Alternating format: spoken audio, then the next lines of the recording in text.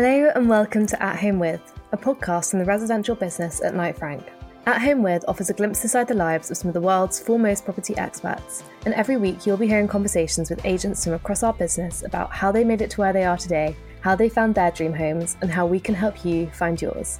I'm your host, journalist and social media executive at Knight Frank, Rebecca Hills. Today, I'm joined by David Peters, head of our residential country business. David and I will be chatting about the highs and lows of his career, his most exciting property sales, and what it really takes to make it in the world of real estate. David began his career at Knight Frank back in 1998 and has since risen to first become the head of our valuations and consultancy department and now our country business. With over 30 years' experience, David manages a broad spectrum of teams, including leasehold reform, country house consultancy, building surveying, and estate management, so I'm sure we'll have plenty to talk about. David, it's a pleasure to welcome you onto the podcast.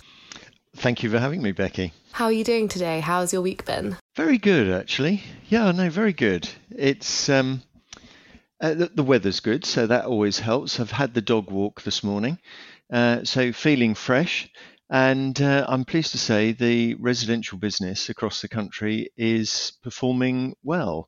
It's stretched because it's so busy, but that's a good problem to have. And over the last few weeks, the UK has moved out of a more stringent and formal lockdown and into a slightly more ambiguous period. Have you noticed that over the last few weeks that the demand for country properties has risen? Have you seen an increase in activity in this market? Yes, absolutely. I think we anticipated a flurry of activity once we came out of lockdown because obviously we had prepared a lot of property ready to launch. And that was always going to generate some interest. And we had a good deal of property that was waiting to exchange, just waiting for the processes to be released so that they could get on with the transaction. So there was always that expectation that the first 2 or 3 weeks would be busy as we caught up and got underway. But what I don't think we anticipated is the level of that interest. And the fact that it has been sustained now for 8 weeks and counting. And has that demand, that interest, been a lot of people from London and bigger cities wanting to move to the countryside? We've seen a lot of reports in newspapers about people wanting to escape the city to find a more natural, more green lifestyle with more space and more room to kind of stretch their legs a little bit, whereas in the city, if you're working from home, you're a little bit more confined. So have you seen that interest reflected in practice? Yes, definitely. People are coming out, and it's not just London, it is larger cities generally, but definitely out of London into the home counties. I think that was the first area within our business to pick up. And equally, those people have been living in the country during lockdown, I think have fallen in love with it all over again. They've realised quite how special our country is. And they are bringing forward some of their activity and their plans to, get a little bit more land or a slightly different location for themselves and their family in case this happens again. But there is, I think there is a genuine falling in love with the countryside all over again. England is the UK, I should say, is a beautiful place. So let's get out and enjoy it. And on a more personal level, how are you finding this transition back to somewhat normality? Are you finding that as a result of things being busy, you're back in the office more, there's an increased demand, you've got less downtime? How are you finding things on a personal level? Well, it's interesting you put it that way around, because actually going into lockdown was unbelievably busy, but relatively straightforward because it was perfectly clear what we all had to do. It was a question of making it happen. So it happened very quickly, and we had a vast number of conference calls, as one might imagine, by Zoom or Teams or any of the other varieties, probably 10 hours a day on the telephone. And then other work alongside. So that was an extremely busy period. What is more difficult is actually how to come out of lockdown. So how many people to bring back from furlough, how many people we're allowed in the office, what our working practices should be, how we should structure our business, because it is different. I think the way we will work going forward will be different. but also because of the activity levels, we have possibly, in fact, I'm pretty sure it is, our largest under offer pipeline ever, which is very exciting in one side of the coin. The other side of the coin means that there is just even more to handle on a day-to-day basis. So how does one do that? Do you use all the negotiators to do all the sales progression, or do you use your support staff in the background, but if they're progressing sales, they can't answer the phone, and therefore how many people do you need in the office to answer the phones, or how do you program the phones? So there's this massive learning curve on how to behave, how to react, how to move forward in this, what people are calling the new normal. But I don't think it is a new normal, because it will be evolving for some good time yet.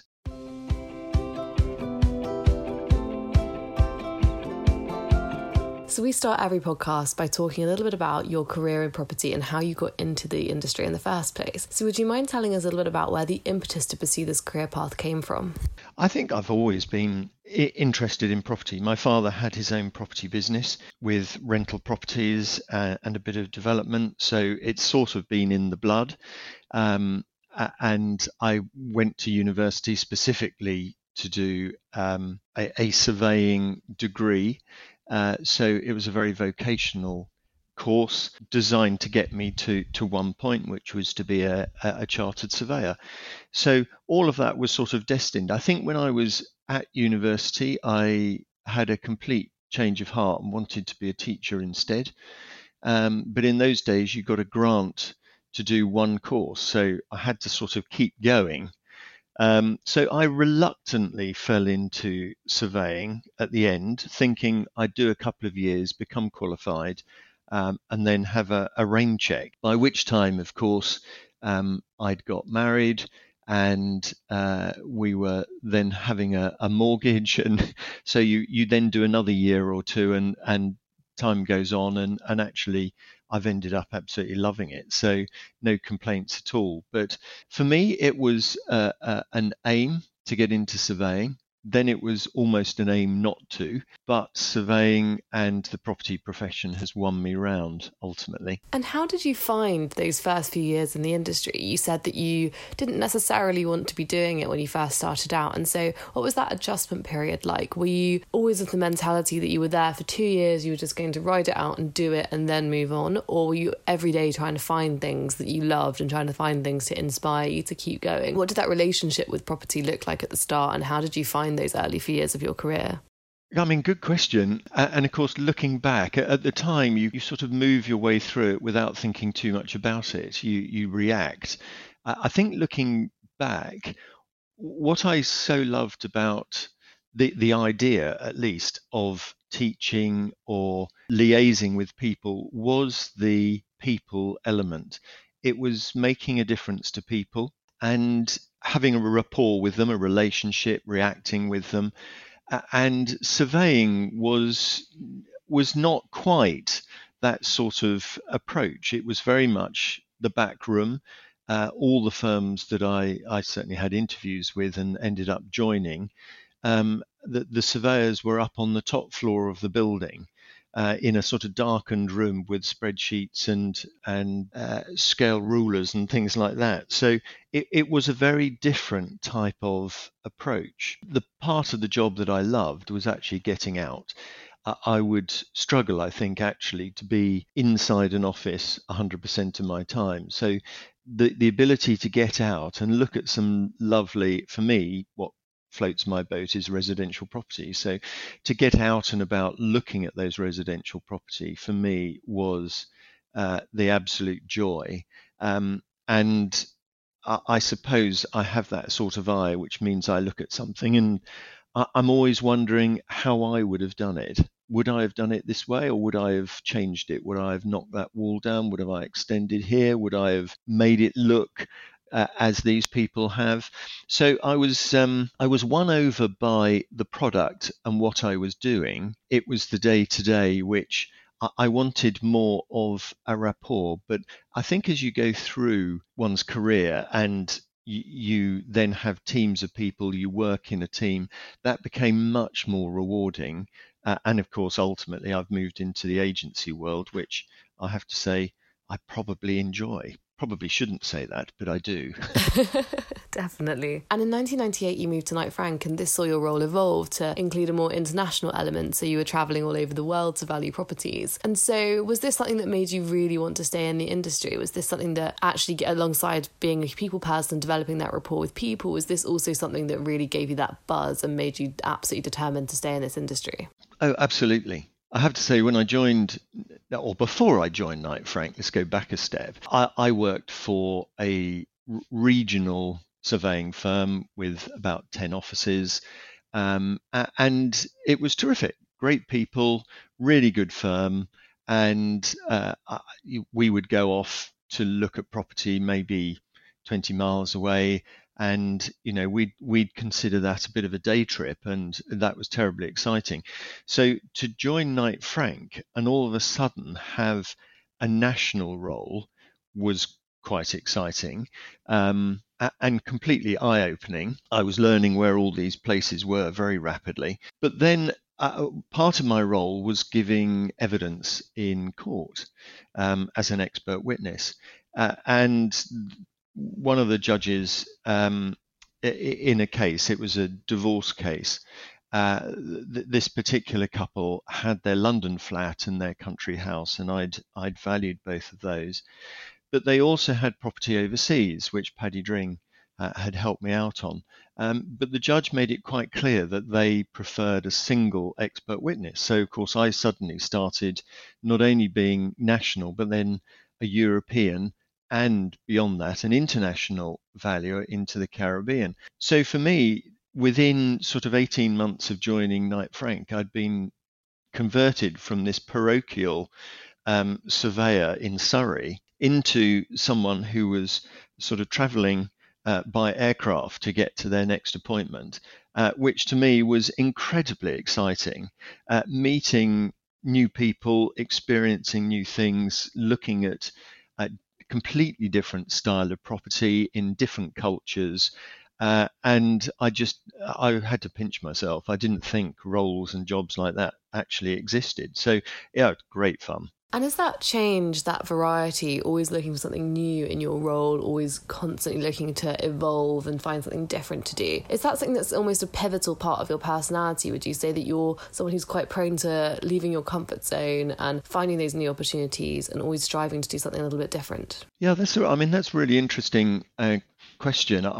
Funny enough, I was talking to someone in a completely different field not long ago, and it was made that their view on me was that I'm a change maker because I like making change. So yes, I think that is a fundamental part of my makeup, my personality. I don't like things staying still, because actually I think if you stay still, you stagnate. And as a business, you can never afford to stay still. You always have to be looking at what comes next, how you could do something either differently, but only do it differently if it's better. But the world is changing around us, and unless we react to that, we get left behind. So I think change is fundamentally a part of business, but I would have to agree with you, it's fundamentally a part of my personality.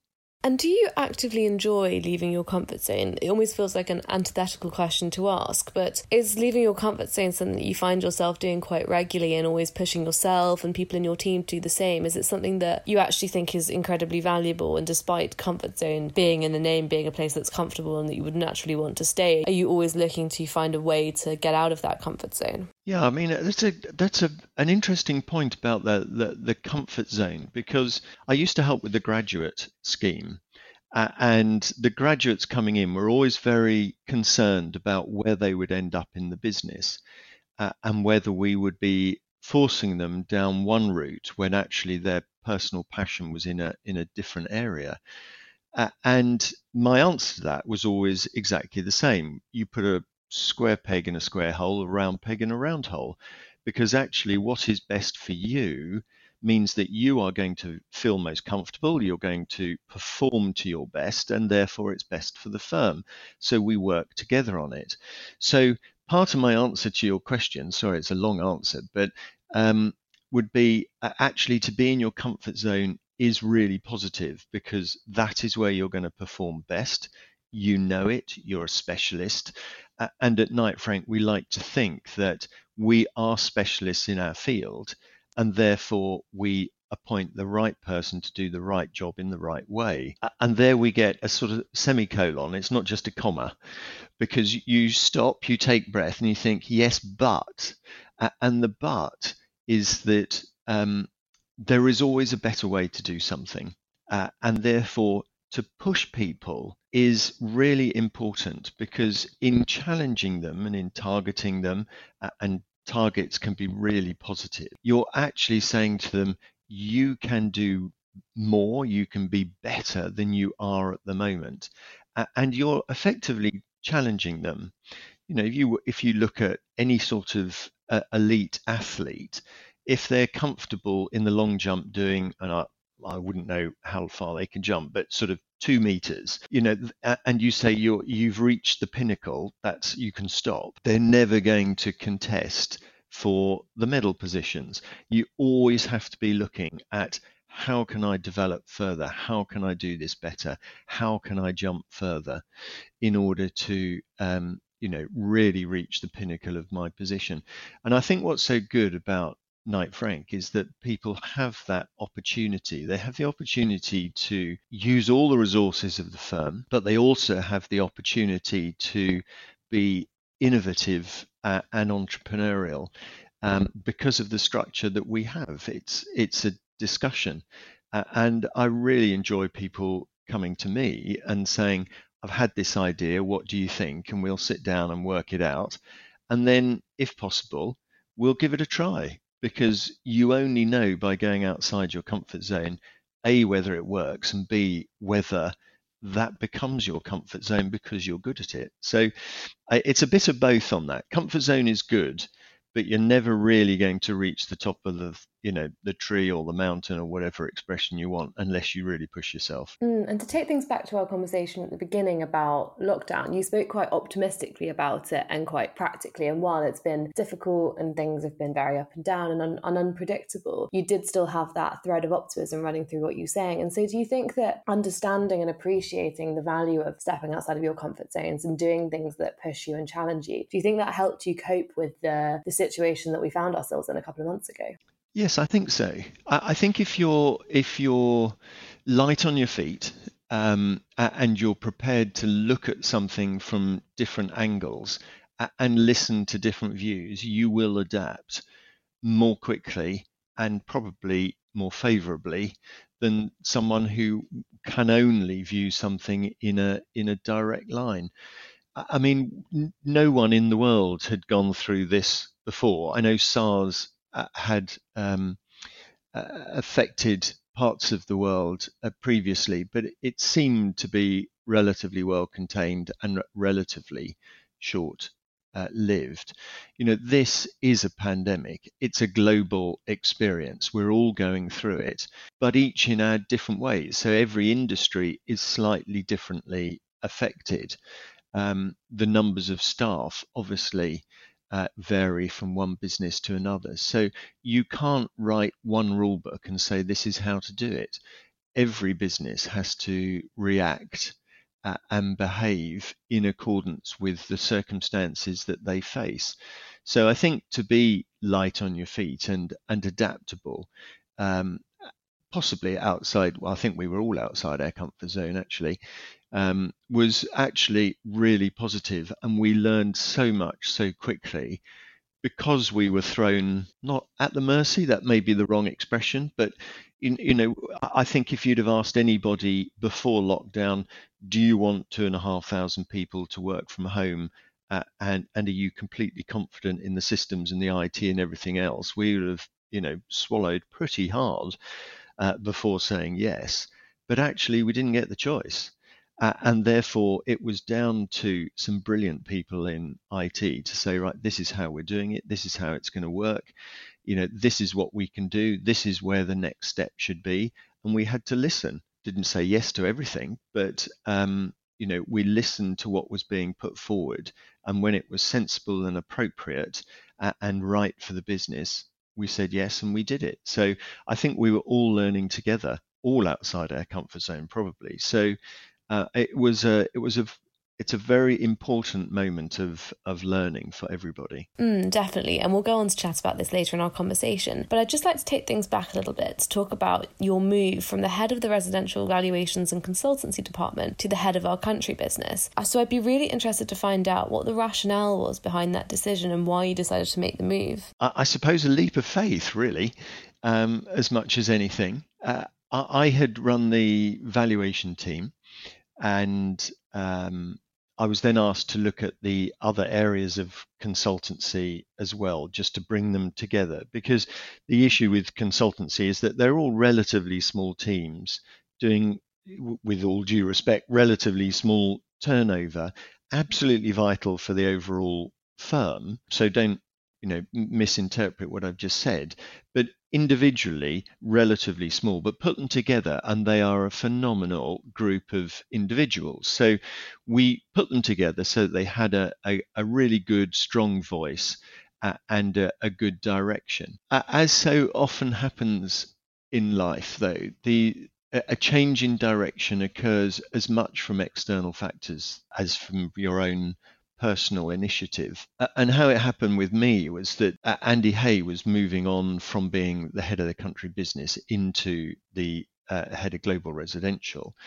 And we had appointed someone to take over the country business, who very sadly, I think the April before he was taking over in the April, and in the December, he was diagnosed with a brain tumor and sadly died. So we appointed someone who just had a year before they were due to retire as a sort of holding position. And then Andy and Patrick Ramsey in those days actually sort of sat down and said, we think there is an alternative route that we could be taking. Would you consider it? Which to me, coming from a professional angle into the sort of dynamic of sales and transactional activity, was fascinating. I did question their sanity, I think, initially. But actually, when we looked at it, what we as a firm wanted was someone to hold on to what we had, to develop the business, but also to assess the business from a sort of structural and a slightly more scientific basis, to bring a little bit more rigor into it, because there were inevitably going to be some difficult times ahead, as was proven. And so I took it on, and it was most certainly outside my comfort zone, because I hadn't sold a house in my life, as they told me. But, I knew the process. I'd done lots of development. I had my father's company in the background as well. So I had a complete history of buying and selling and adjusting and whatever. But I also loved people and I loved business. And that combination actually of looking at the structure of a business, but also dealing with people, is both fascinating and very, very rewarding. So the last 7 or 8 years have been absolutely brilliant. I've loved it. And on this podcast, the subject of imposter syndrome comes up quite a lot, and I'm always really keen to ask people about it, to explore their vulnerabilities and find out a little bit more about how work impacts their mental health. And so when you first took on this role, as you said, it was completely different to what you were doing. And while you had the experience of working at Knight Frank and having experience of the country business, being its actual head was completely different to what you were doing. So did you have any moments of imposter syndrome or anxiety or worries that you were out of your depth and doing something that you didn't necessarily understand in the same way? Yes, I think that's the simple answer. Yeah, completely imposter syndrome. I mean, I had people on the country board who had been in the sales environment for 20, 30 years. So, they knew it inside out. But as I can't remember who said it now, but many people have, and that is that to be a good leader, you surround yourself with people who are better than you are, And I was surrounded with people that knew the business inside out. What I could bring to it was possibly playing the rather naive person and asking the silly questions that actually are the questions that people on the ground were asking, but no one in authority had asked, for the simple reason that they'd already come to their conclusion 20 years earlier and they were just continuing with the same route. So I could ask the silly questions. And I suspect when I wasn't looking, there was lots of sniggering behind my back and pointed fingers. But at the same time, I had the authority and the responsibility to ask the questions, both silly and sensible, in order to make sure that the business as we were running it was the way that we should be running it, and in the way that we should be running it with the people that should be running it, and so on. So there was nothing off limits, and coming to it with a completely fresh hat was actually, for me, very satisfying, because for me it was a blank sheet of paper. I wasn't prejudiced by what had gone before. Obviously, history is an important thing, and if it's been done right in the past, let's not change it. But at the same time, I was open to change because I didn't have that sort of baggage that possibly some other people had had.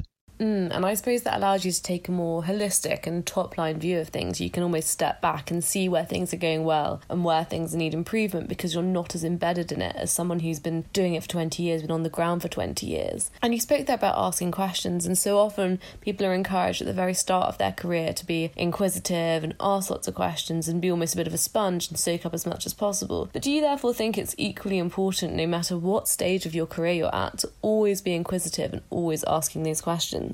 Yes, I do. Yeah, definitely. There's no such thing as the finished article. So there is always something more that you can do, a different way of challenging yourself, a different area of your business. I mean, even now, I mean, the country business was known for country houses. Now, that's a very large house, probably in lots of land in the country. So the first thing, or the first way that I looked at it, was these are not country houses. These happen to be houses in the country, and there is a difference, which means that you don't have to start just with the very expensive. What's wrong with bringing the Knight Frank service and quality and profile and provenance and everything else to every sort of house that we, or flat or whatever it is, that we come across? We then looked at different offices, trying to drill into what is their neighborhood, and if actually their neighborhood is predominantly urban and possibly apartments or flats, then that is the area that we should be focusing on, not being blinkered by saying we only deal with country houses. So you begin to sort of break it down, and then you have different initiatives. So we have a service offering for a lower price point and the top end and the very super prime. We look at urban areas separately. We look at farms and estates separately, because each of these areas needs a different approach. It needs different individuals. It needs different skill sets. And so we've tried to develop individuals to respond and give the best service, so that ultimately our clients get the best service from us, they get the best experience, and therefore they're first of all going to come back themselves, but secondly tell their friends to use us. In terms of being varied, testing yourself, I think that's really important. And I think that's a really important point to note about not treating the whole of the country as a monolith. I think if you said that you manage the Knight Frank country business, I think a lot of people would be very quick to say, oh, that's massive houses in Surrey, isn't it? But actually it's so much more multifaceted than that. And so on that point, how do you go about, on a more practical level, and I suppose on a personal level too, managing such a wide variety of teams across the country? We have offices all the way from Scotland to Exeter, and so how have you found the experience of managing so many different teams with so many different demands all the way across the country? Well, first of all, I love people, so that that helps. I love meeting people, love getting alongside them, hearing what makes them tick. So I try to listen more than I speak. It doesn't always work, but that's the aim. But I think ultimately it's about creating two things. One is the ethos or the culture of what you're trying to do. And secondly is the team, because you can't possibly do it all on your own.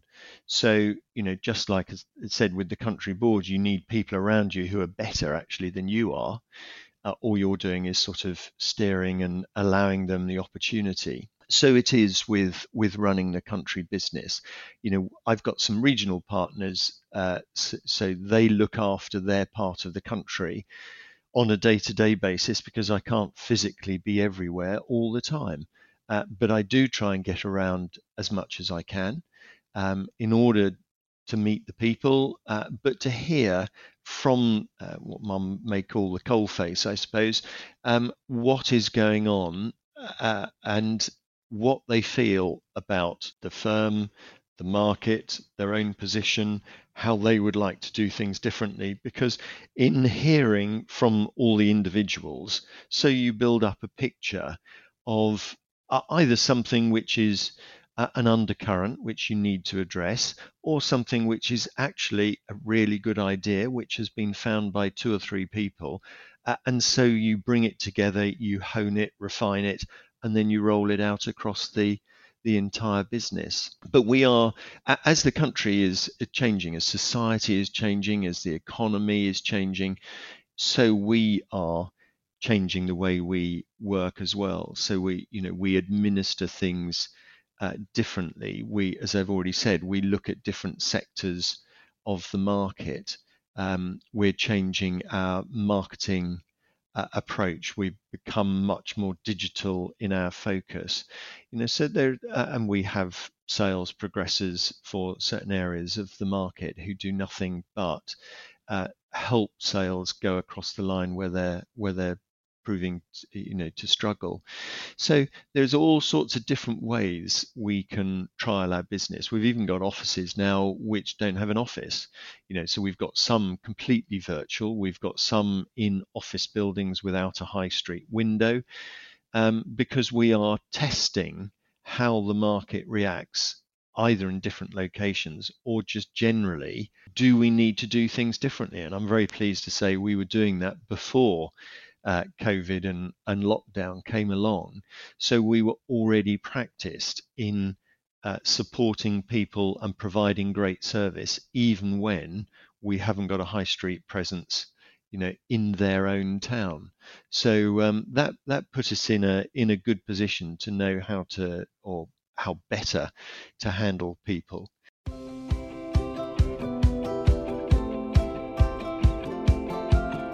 And to hone in a little bit more on a specific element of the country business and a particular thing that we focus on, as we speak today, it's the launch of Waterfront View 2020, which is our annual publication dedicated to showcasing the very finest waterfront properties across the UK and the world beyond. So would you mind telling us a little bit about Waterfront View and why it's such an exciting publication and why people should be interested in it? Again, I think it's different. It's something that we specialise in. It's something we're really good at, and we don't tend to tell people. So it came out of the Exeter office initially, because they deal in the bulk of the waterfront, I suppose, along the whole of that sort of South Hams and South North Devon coast, and then into Cornwall. So they saw it as a pitching tool. But the more we found that gaining resonance, it was because people loved water. And it's not just coastal, it's also inland, it's rivers, it's lakes. People have an affinity with water. I mean, I do as well. I love it. And there is nothing quite, it's a bit, in the winter, I love sitting down watching the open fire, a real fire, and the flames flickering. There's just something entrancing about it. But it's the same when you look at water. The light bouncing off it. It's that feeling of rest. It's good for the soul, and people therefore do pay a premium for it. So we felt that to put all of that together, because these properties are so phenomenally beautiful, a lot of them, and the views are so wonderful.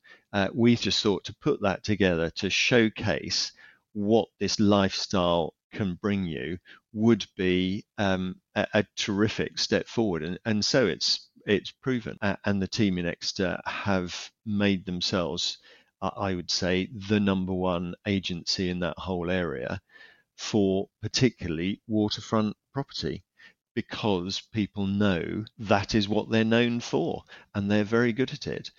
So Waterfront View, I think, is just the most gorgeous publication. It sits on my coffee table most of the year so that I can remind myself of the lovely photos. Amazing. And we'll make sure to link to Waterfront View in the show notes of this episode so that people can go and check it out for themselves and see how incredible some of these properties are. And while we're on the topic of property, this podcast is called At Home With, so I always like to be a little bit nosy and find out about your home and why you love it so much. So would you mind telling us a little bit about your home and why you decided to buy it? It's an old expression, isn't it? What are the three things that make the value of a home? It's location, location, location. That's true to a point. I think at some point the house has got to come in, and its quality and aspect and everything else. But ultimately, it is the location.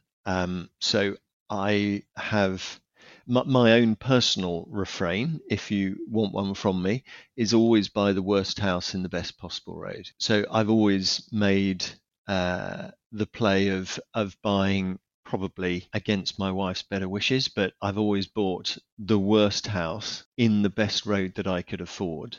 And then over time, we've done something to it. So we've either extended or changed or just remodeled it internally. I like modern interiors, but I love period exteriors, and I love character, what I perceive anyway as character, and everyone is different, in a building. So to me, where we live now is, I love it. It's very private. It's in the Surrey Hills. I look out over the hills, but within, if I walk quickly, 20 minutes, I'm standing under the clock in Guildford High Street. And in 25 minutes, I can walk to the railway station to go up to London. So for me, it's the best of both worlds, which actually is possibly what people are finding coming out of London at the moment. They want the facilities of a town, but they want the beauty of the countryside. And for me, personally speaking, I would say this, wouldn't I? But where I live is perfect. And to divert the conversation away from property ever so slightly for a minute, something that a lot of people might not know about you, and which I'm incredibly interested in, is that alongside being the head of our country business, you're also an ordained vicar. And I think this probably links back to the fact that you're a people person, but would you mind telling us about this role and why you decided to take it on amidst what can imagine is already a pretty hectic schedule as head of the country business? Soon after I was married, well, you're always told don't take on anything when you're recently married. Settle yourselves first. Well, that was my first error, I think. Within 6 months, we were running a youth group at the church we were going to, and that was pretty full on, taking them away, doing things every week and midweek and so on. But it was great fun, because actually dealing with young people is always good fun. And I was asked to give a talk at a certain event, and I was given 7 minutes, and by some quirk, and it was probably a complete fluke, but I think I spoke for about 6 minutes and 57 seconds, and the chap sort of looked over the top of his glasses, said, that was amazing. It was interesting, it was thought-provoking, and what's more, it was 3 seconds under your allotted time. So he just wondered whether I had ever thought about becoming what in those days was called a lay reader. It's now called a locally licensed minister. So you're licensed to a particular church to lead services and to speak in them. And I did train for that, and I was a lay reader for about 20 odd years, until one fateful day. Then I was chatting to my wife, and she asked me, what on earth are you going to do when you retire? Because you're always so busy. And I think I said something like, I'll probably just do a bit more down at the church. And she said, well, why don't you do it properly? Which I thought was a bit rude at first, because it kind of implied that I hadn't been doing it properly before. But what she meant was, why don't you think about ordination and actually, having the whole dog collar and all that? Not that I'm a great one for dog collars normally, but because I think it can be a barrier. But at the same time, what I have found is that it opens an enormous amount of doors, because it gives you that sort of position of authority, and the opportunity to be there. So anyway, I went off and did my 3 years training part time, and what is it now? 4 years ago, I became a vicar, and I'm the associate vicar in a local village church here. It's developed, but what I have found with God is that if you make yourself firstly vulnerable and secondly available, it's amazing what He will do, or what God will do with you, and how He'll use you in a way that you never anticipated. But actually, as I would say, His plans are better for my life than my own. So I'm very open to that. So it's been, that's a really exciting part of my life, although it does rather fill up the weekends, and 1 or 2 evenings in the week when, of course, I'm working anyway. So it's a bit of a stretch at the moment, but things will change after I retire. Definitely. I find that so interesting. And do you think that, as you mentioned there, the role has made you a more vulnerable and available person? Do you think it's brought out those elements of your personality more, and then you've been able to translate them into life as a manager at Knight Frank? I suppose what I'm asking is, do you think that those two roles now complement each other and feed into one another? Yes, I do. And golly, I suppose you'd have to ask other people that question, not myself, because it's a really difficult balance, and there is, what I hope anyway, is a creative tension there, because yes, I do want to be completely fair with people. I do want to be open. I do want to be honest, and I want to be transparent. And I think I brought a transparency and an honesty to the country business that wasn't there before. But at the same time, of course, it is a business, and the business is there to make a profit. And so you still have to take those difficult decisions, and sometimes that is ultimately, it could be making a redundancy, it could be closing an office, it could be dismissing someone, and you still have to make those decisions. But at that point, I'd like to think, and certainly my intention is to do it in a way which is still dignified and bringing respect to the person that you're speaking to, because very often it is a circumstance to which they have fallen prey. It's not necessarily their own doing which has put them in that position, and you have to be honest. But equally, if sometimes, and I have had it, where people, even I've employed, haven't actually fulfilled what we wanted, you have to be honest with them. I'd go back to a sort of square peg, square hole, round peg, round hole.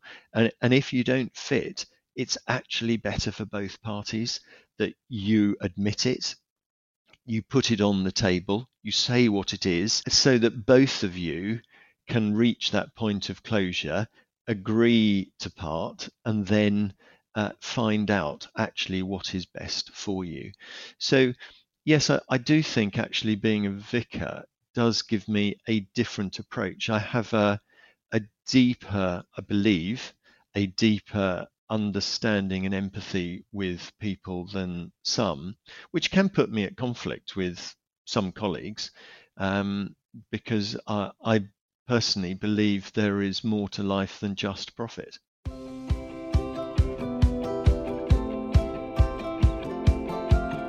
So we end every podcast with a quick fire round to get your brain going again and to find out a little bit more about you. And the first question of which is London or country?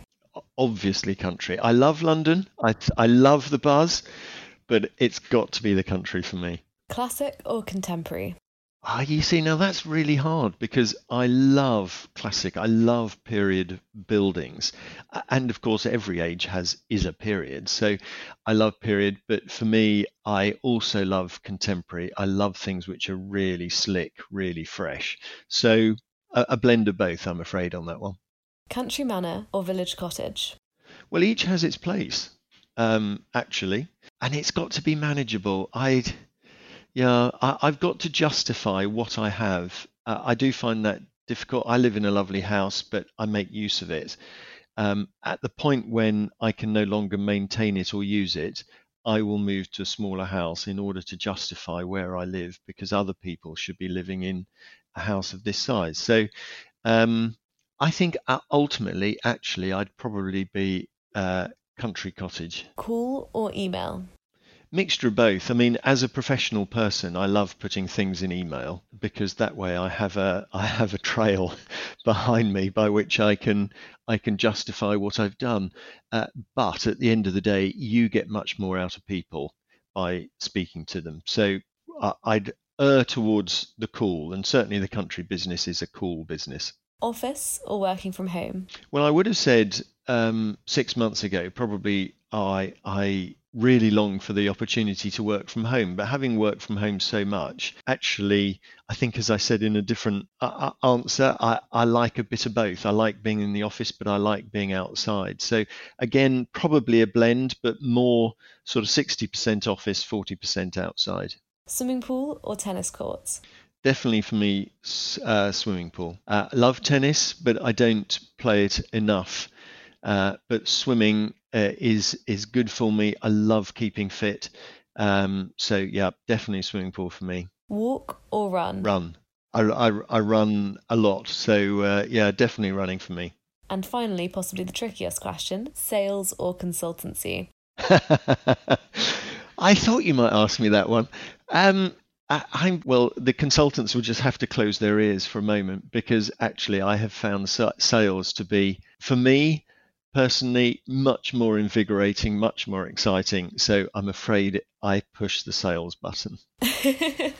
I'm sure the consultants will let you off on this occasion. And so we wrap up every podcast with one final question, which is, what does connecting people and property perfectly mean to you? To me, it's about service, and it has to be about service.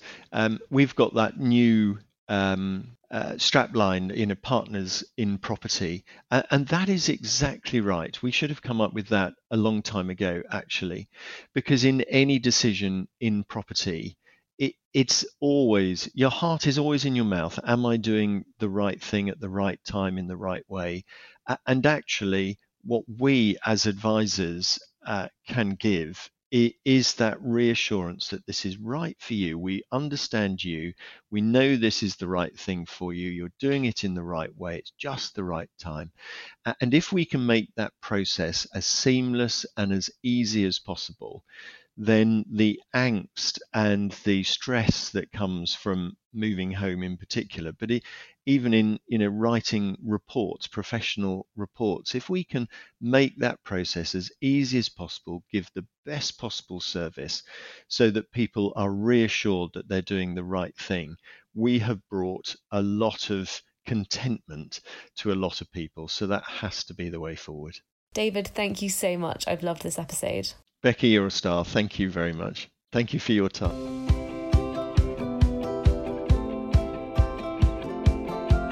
Thanks so much for listening to this episode of At Home With. If you enjoyed this episode, please make sure to subscribe on Apple Podcasts, Spotify, Acast, or wherever you get your podcasts. We'd also love it if you shared this episode on social media, and please check out the show notes for more information. I'll be back next Wednesday with another exciting episode.